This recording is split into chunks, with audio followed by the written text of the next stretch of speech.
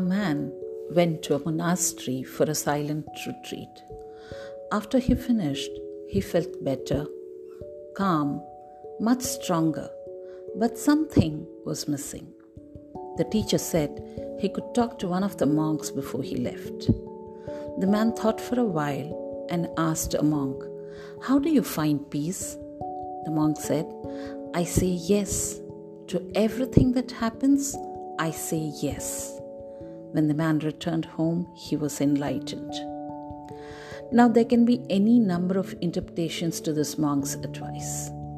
One learned scholar whom I know said in his discourse, "Most of our pain, most of our suffering comes from resistance to what life is.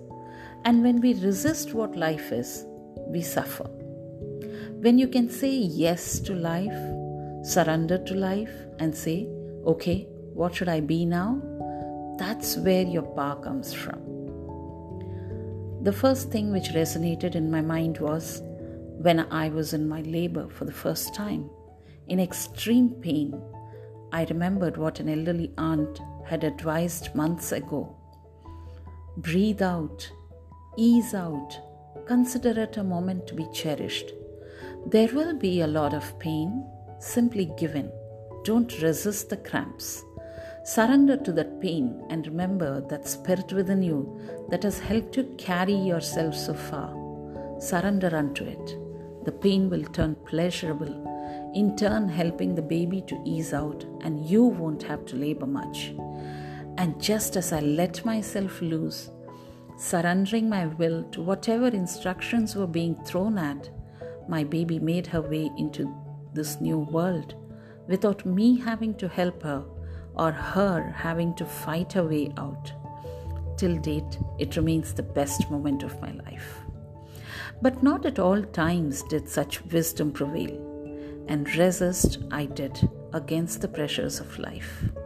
I stood stranded amidst chaotic confusions. Leave alone finding a solution, I became incapable of even understanding the circumstances. Then I happened to read this in a magazine. When the weather is bad, when your crush won't answer, when the obstacle won't budge, don't say no. Don't dig in your heels and push and shove until your veins pop out in frustration. Simply say yes. Accept, breathe. Life is flowing always. It's us trying to swim upstream.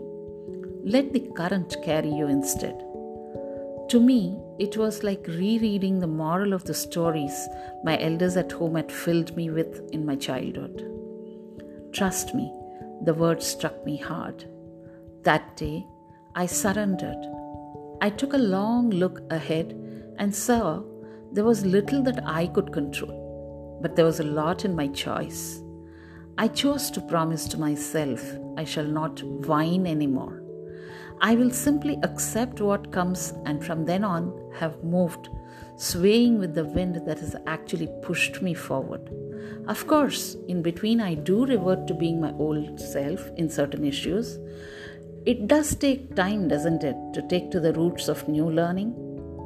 My own people around me have views different, and for a while now, many have judged even my intent.